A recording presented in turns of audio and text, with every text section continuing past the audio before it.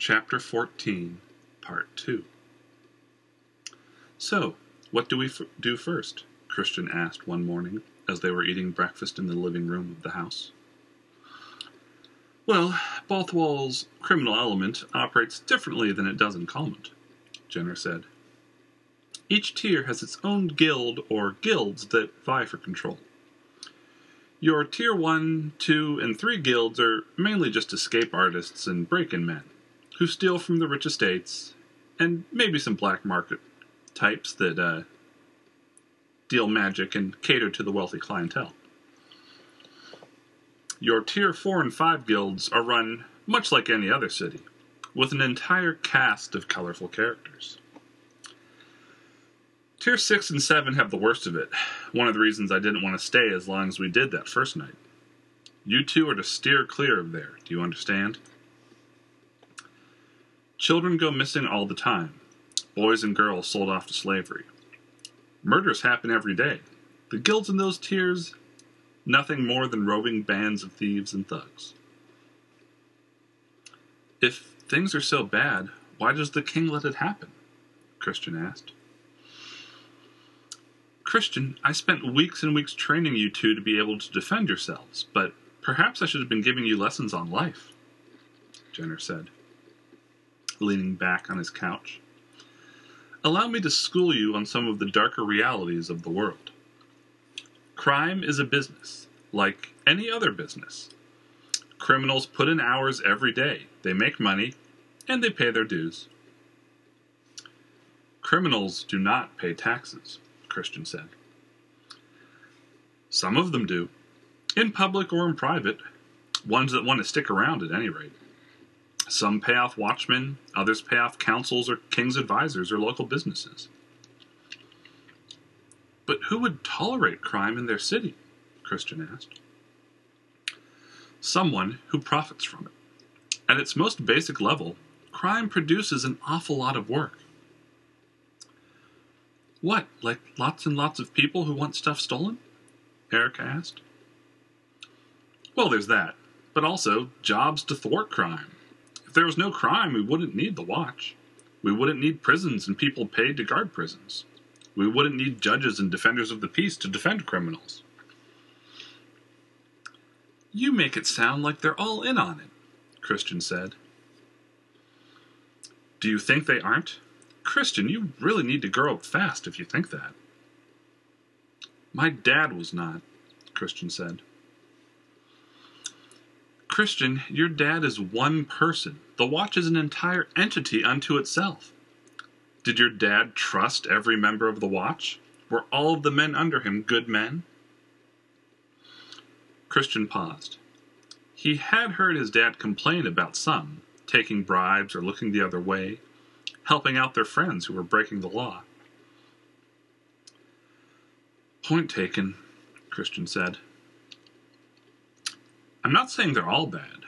Your average watchman probably is a good guy. But anyone who wants something, money, power, pleasure, crime can offer those things in exchange for looking the other way. It's easy to rationalize, and people in dire straits can look the other way or compromise their morals from time to time. You seem very educated on the subject, Christian said. Christian, Erica said in alarm. Have I bought the occasional good that I knew probably wasn't from the best of sources? Yes, I have. But without access to that world, we'd also be no closer to finding the people who killed Erica's parents, or that burned down my theater. I apologize, Christian said. No need to apologize, Jenner said. No, I do. You are right. I know a lot about solving crimes, but not about how the world works, or at least how big a city even works. You have lived twice my lifetime. You do not even need to be helping us, but you are, and I doubted your character. For that, I apologize. Christian, I doubt anyone who didn't question my character, Jenner said with a smile. It is just hard to understand why a king or anyone would let their people suffer. Do you remember Roland? Yes, Christian said. He used to patrol the streets here. He was so good at rooting out crime, it began to take a serious dive. Then King Geddon began giving Roland more and more jobs that took him out of the kingdom, to faraway lands to chase enemies of the king and wanted criminals. Anything and everything to keep him out of Balthwell. I see, Christian said with a sigh. Did you ever talk to him about our situation? Christian asked. I did, that night at the celebration. He said he would look into things at Calmont. If nothing else, I put him on the trail of that assassin. But I also know enough about the man to know that he'll check in on my household. He's a good man, just an overzealous one. Can I ask you a question about that? Christian said. Of course, Christian, Jenna replied. You've mentioned the one God from time to time. I know your mother believes. You've mentioned in passing that you also acknowledge his existence. But you are also at odds with Roland for seemingly the same reasons.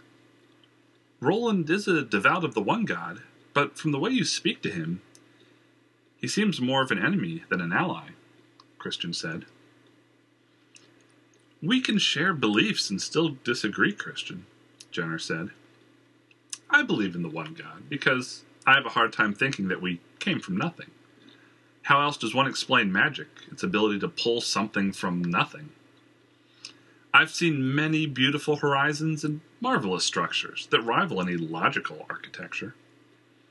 I've traveled to many lands, learned about the Linnese pantheon, where they have a god for almost any worry or occasion or thought.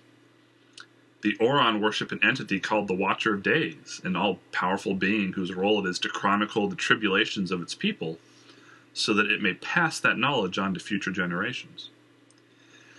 And the Arcturans, they believe that this land we walk upon is a living, breathing being that will return to it when we die and will come back from it again. All this I have seen, and I have seen good and bad all the same from followers of all of these faiths. Some use them as a reason to do good, while others use them for a reason to war with those different from their own, to persecute them. Which type is Roland? Christian asked.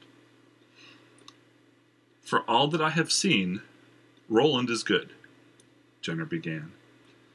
But the man claims to converse with the one God, that he, or, as Roland says, she, wills him to do her deeds. And you think that is crazy? Christian asked. Well, wouldn't you? Jenner replied. If I told you I knew a girl who could turn wood to air and metal to dust without a word or a gesture, would you think me crazy? Are you calling me a god? Erica said, sitting up, looking at Christian. Christian sighed, shaking his head. I was only joking, Erica said, going back to her food. Well, maybe once, but I've witnessed it myself, Jenner explained. So, if you heard the one God's voice in your head, you would be more apt to believe Roland, Christian offered. I don't even know where this is going, but sure, Jenner said. No, I just wanted to know. Well, what do you believe, Christian? Jenner asked. My father did not believe in anything having to do with ancients, religions, or new faiths. He believed in the law and order, and that doing what was right was better than praying for what was right. I think my mother lost her faith. I remember she used to tell me tales of the one God when I was young, songs she used to put me to bed with. But as I grew up, the tales stopped. Calmont has no churches, so we never attended a formal mass. That doesn't answer my question, Jenner said. I guess I do not know, Christian replied. It seems to make some things make more sense if there is something to believe in. I do not really know much about any of the religions outside of what my mother and what Aunt Zay taught me. No reason to make up your mind, Christian. It's just something to talk about, Jenner said. How did this all start? Erica asked. I thought we were supposed to talk about how we're going to find my sister and the people who tried to kill us. We digressed, Christian and Jenner said at the same time. Yes, on to more relevant issues, Jenner said. As I was saying, I want the two of you to stick together and just wander the lower-tier districts, 1 through 4. Stay disguised, wear outfits that cover your faces, or at least hide them, and stay bundled up, but nondescript. The outfits we bought earlier should help. Just listen, see what people are talking about. As long as you two keep a low profile, I think you'll do fine. I want to see what people are talking about. If any major crimes have happened here, or who's moved in, and who's left. You want us to gather gossip? Erica asked. Jenner gave a laugh. I guess that's another way to say it, Jenner said. My dad always said gossip was worthless chatter between women, Christian said. Christian, I used to listen to my mother gossip with the women in the neighborhood all the time. Whose husband was out gambling, what wife was cheating on her husband, who was in debt, who might have caught the eye of a rich noble. That's exactly the kind of information we want to find out, Jenner said. But why? Christian asked. Well, first off, locals always know what's going on in their city. We need to know as well. It's best not to look like visitors. Plus, while you're checking out local markets, inns, and shops, you'll also be familiarizing yourself with the area. If you come across any interesting shops, make a note of them, remember their name, and maybe spend a little silver there and learn the name of a person who's working. If you see a place that looks questionable, remember it, but don't go anywhere near it. I want you two to feel comfortable in the city. There's so much to see, though, Erica said. Well, then hire a guide. Every tier has either a shop or some sort of post dedicated to showing people the city. Again, stick to the lower tiers. The higher tier guides are little more than thieves who'll slowly bilk you for all your money. What are you going to be doing? Christian asked. Jenner pulled a small black book out from an inside vest pocket. I'm going to be talking to some people I already know, seeing what they know, and also check the records to see what crimes have been reported. It's slim, but maybe there have been babies taken from here, too. You're looking for a pattern, Christian asked. Good as place as any to start, Jenner said. Christian and Erica nodded. Will this work here?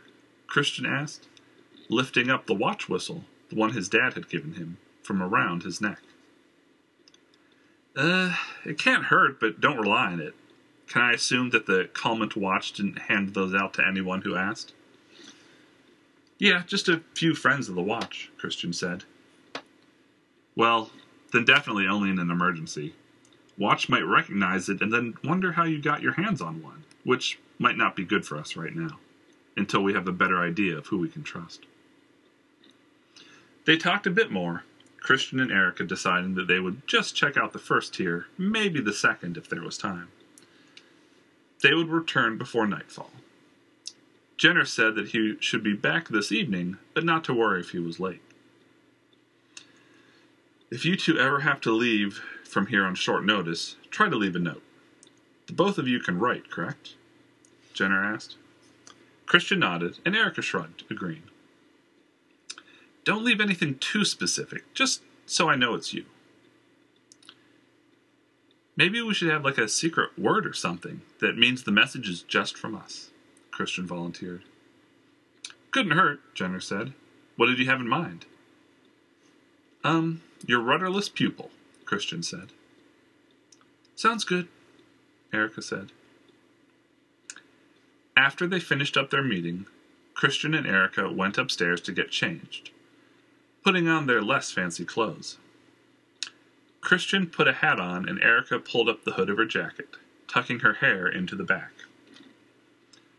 Once they were ready, they came back down and walked with Jenner to the nearest main road, where they parted. "Do you think this is safe?" Erica asked Christian. "I think so. Everyone we know thinks we're in Calmont and dead," Christian said. "But what about that assassin?" Erica asked. "I mean, I shot it in the face 3 times. I've never seen anyone walk away from something that severe," Christian explained. "I don't know. She seemed really tough," Erica added. "Even if she did survive, you saw how she looked. I think we would see her coming before she saw us." "But what if she's disguised like we are?" "Then we'll just have to be extra cautious."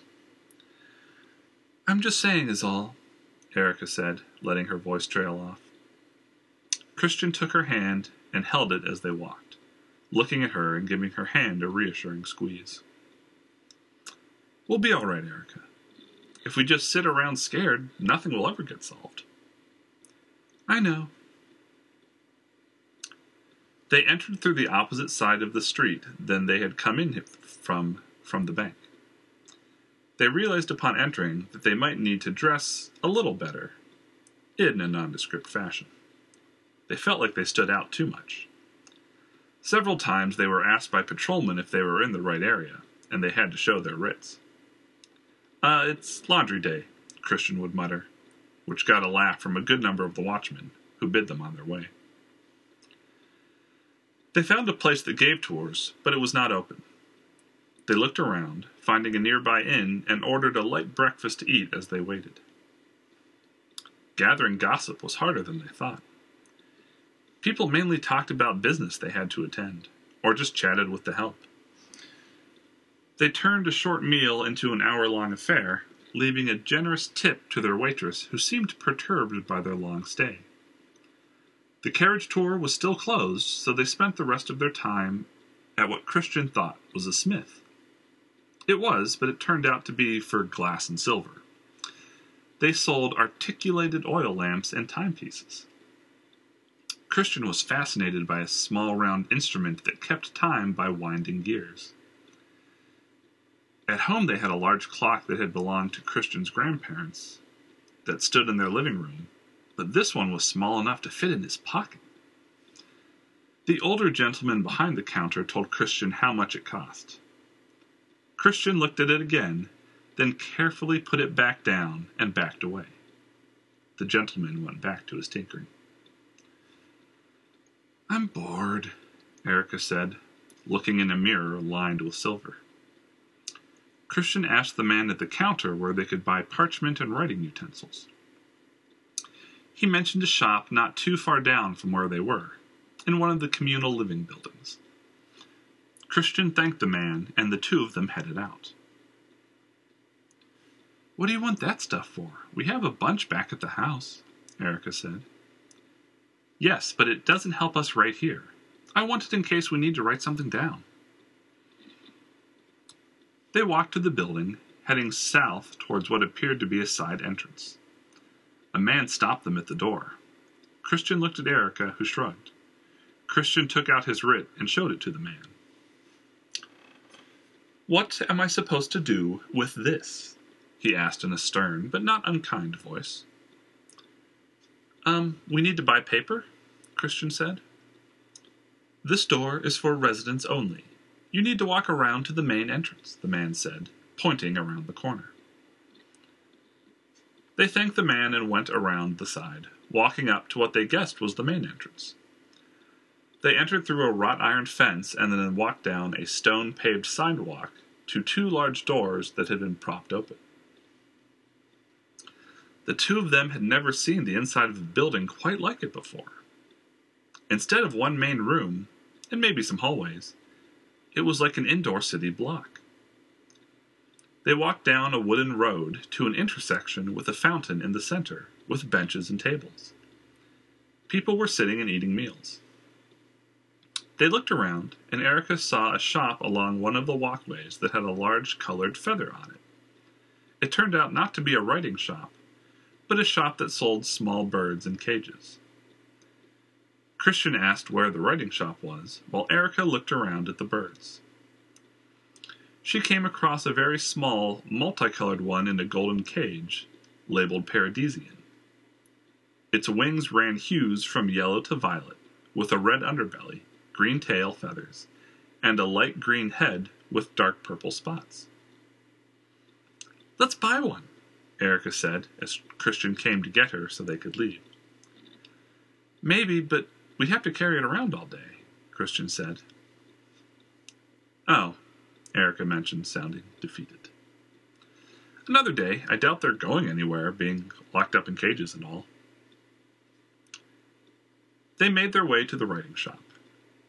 Christian was taken aback when he entered.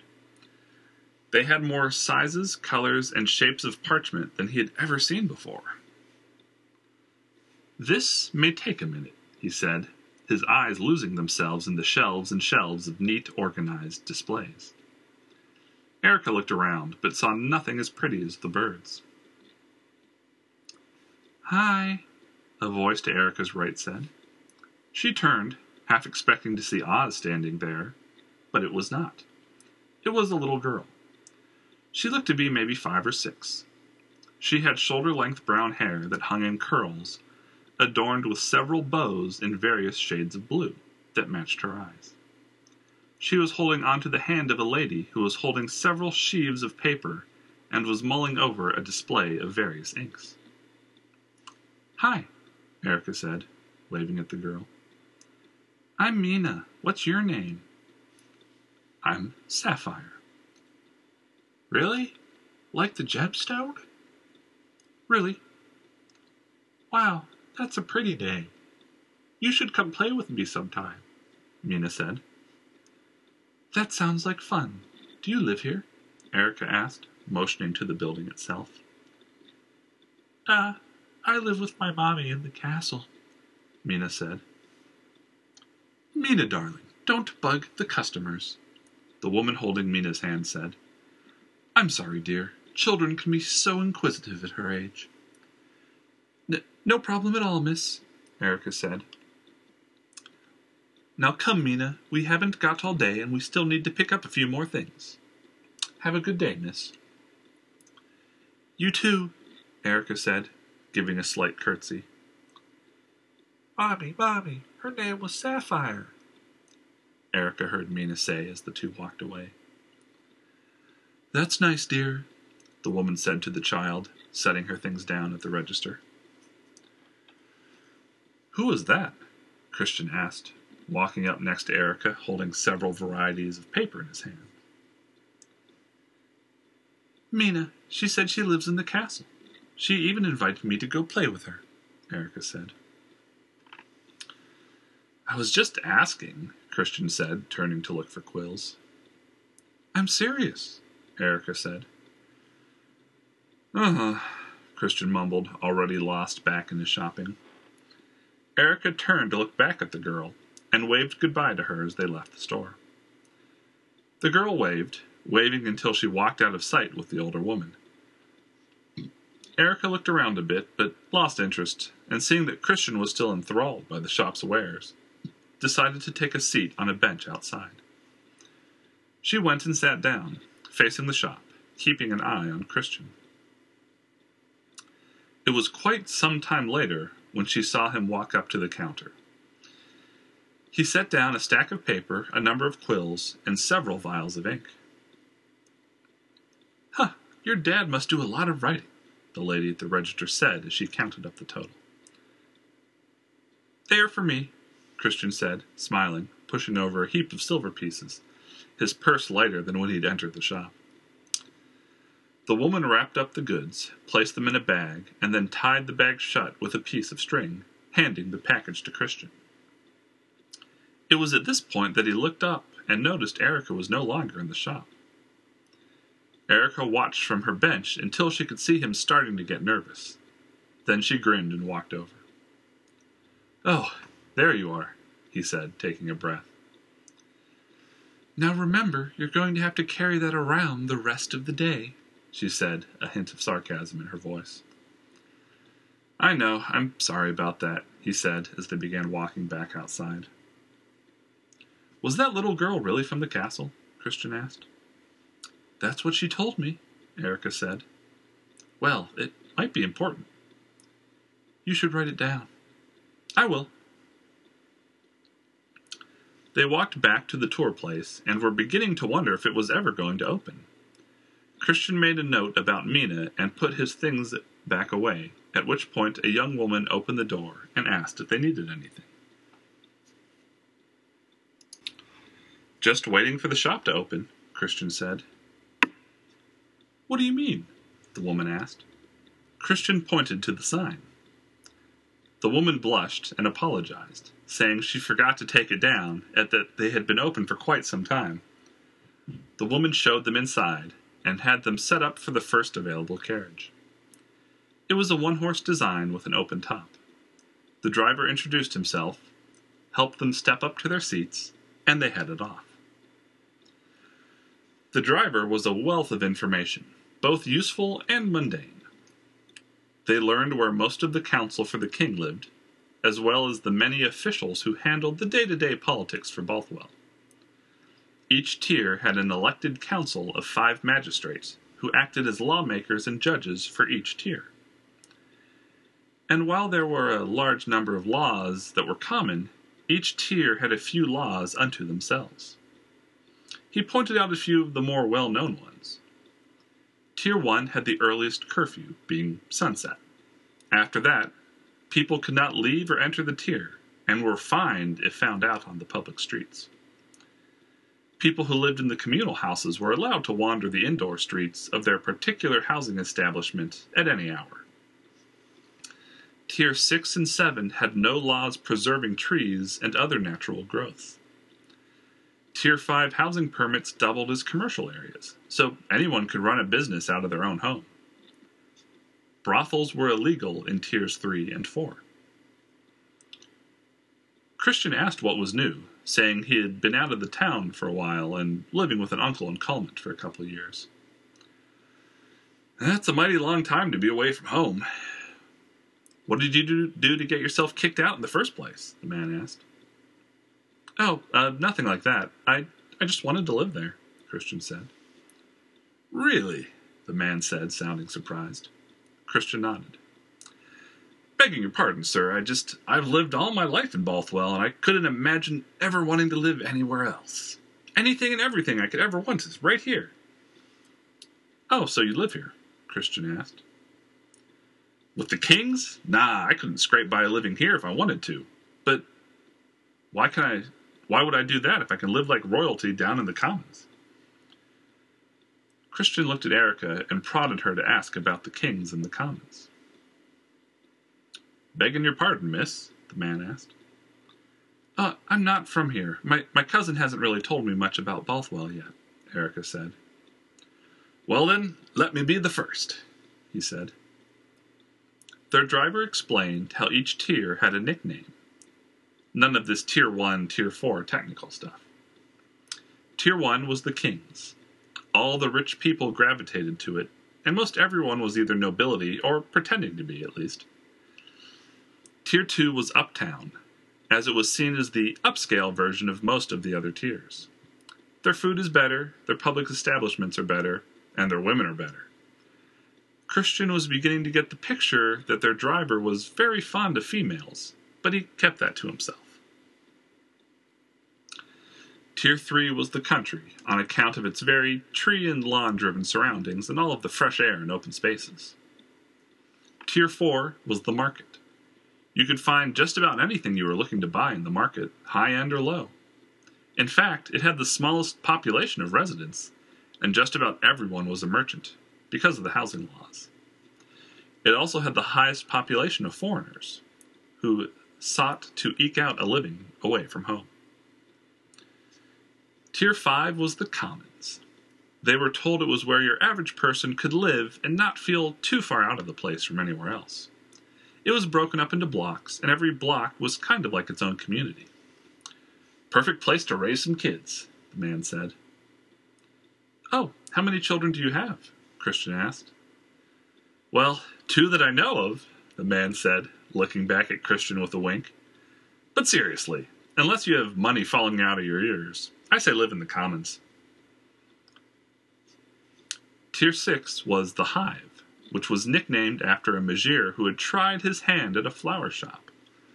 Some of his spells went awry and resulted in gigantic bees, ants, and spiders. They terrorized the tier for years, and it took a lot of manpower to subdue the beasts. Some of the buildings are still uninhabited near where the shop was. And every once in a while, you got reports of some city worker seeing giant ants in the sewer, or someone spotting a huge spider skittering across the rooftops. Tier 7 was also known as jail, since it was full of criminals and vagrants. It was so bad that some of the watch offered offenders the chance to go live in Tier 7 over paying fines. "You can pay your fees or you can go to jail," is a common phrase you hear from judges in Balthwell. "Hey, did you two want to go anywhere in particular?" the man asked. They said that heading back would be fine. The rest of the journey went by with little event. The kings had few public gatherings or entertainment venues. The sun was just beginning to dip behind the mountains by the time they returned. They thanked the man, and Christian tipped him and asked him his name. "It's Kelman Hornsmith. If ever you be needing another tour, I'm your man." "Can you recommend anyone in the other tiers? I want to show my cousin around the rest of the city," Christian said. "See the sights," Kelman said. "But isn't that the name of this place?" Christian asked. "We got more than one. Got one in all 5 of the lower tiers, all to the west of the South Main Road, like this one." "Well, thank you, Mr. Hornsmith," Christian said. "Just Kelman is fine. You can thank me by letting them know I sent you, if you make it to any of the other tours during your stay," Kelman said, walking the carriage into the stables. They said their goodbyes, and the two of them decided to call it a day, heading back to their home in the country. Hello, and thank you for listening to the World of Grey podcast. For any questions about the podcast or the books in general, email me at podcast@josephporthos.com. My 2 books, Fallen Throne and Dark Halo, are available for download on the Amazon Kindle store for the low price of $3 apiece. I don't output a ton of updates, but when I do release one, you can find it on Facebook at Joseph Porthos, or on my website located at josephporthos.com. I hope you enjoyed today's chapter, and I look forward to you tuning in again next time. This is Joseph Porthos, signing off.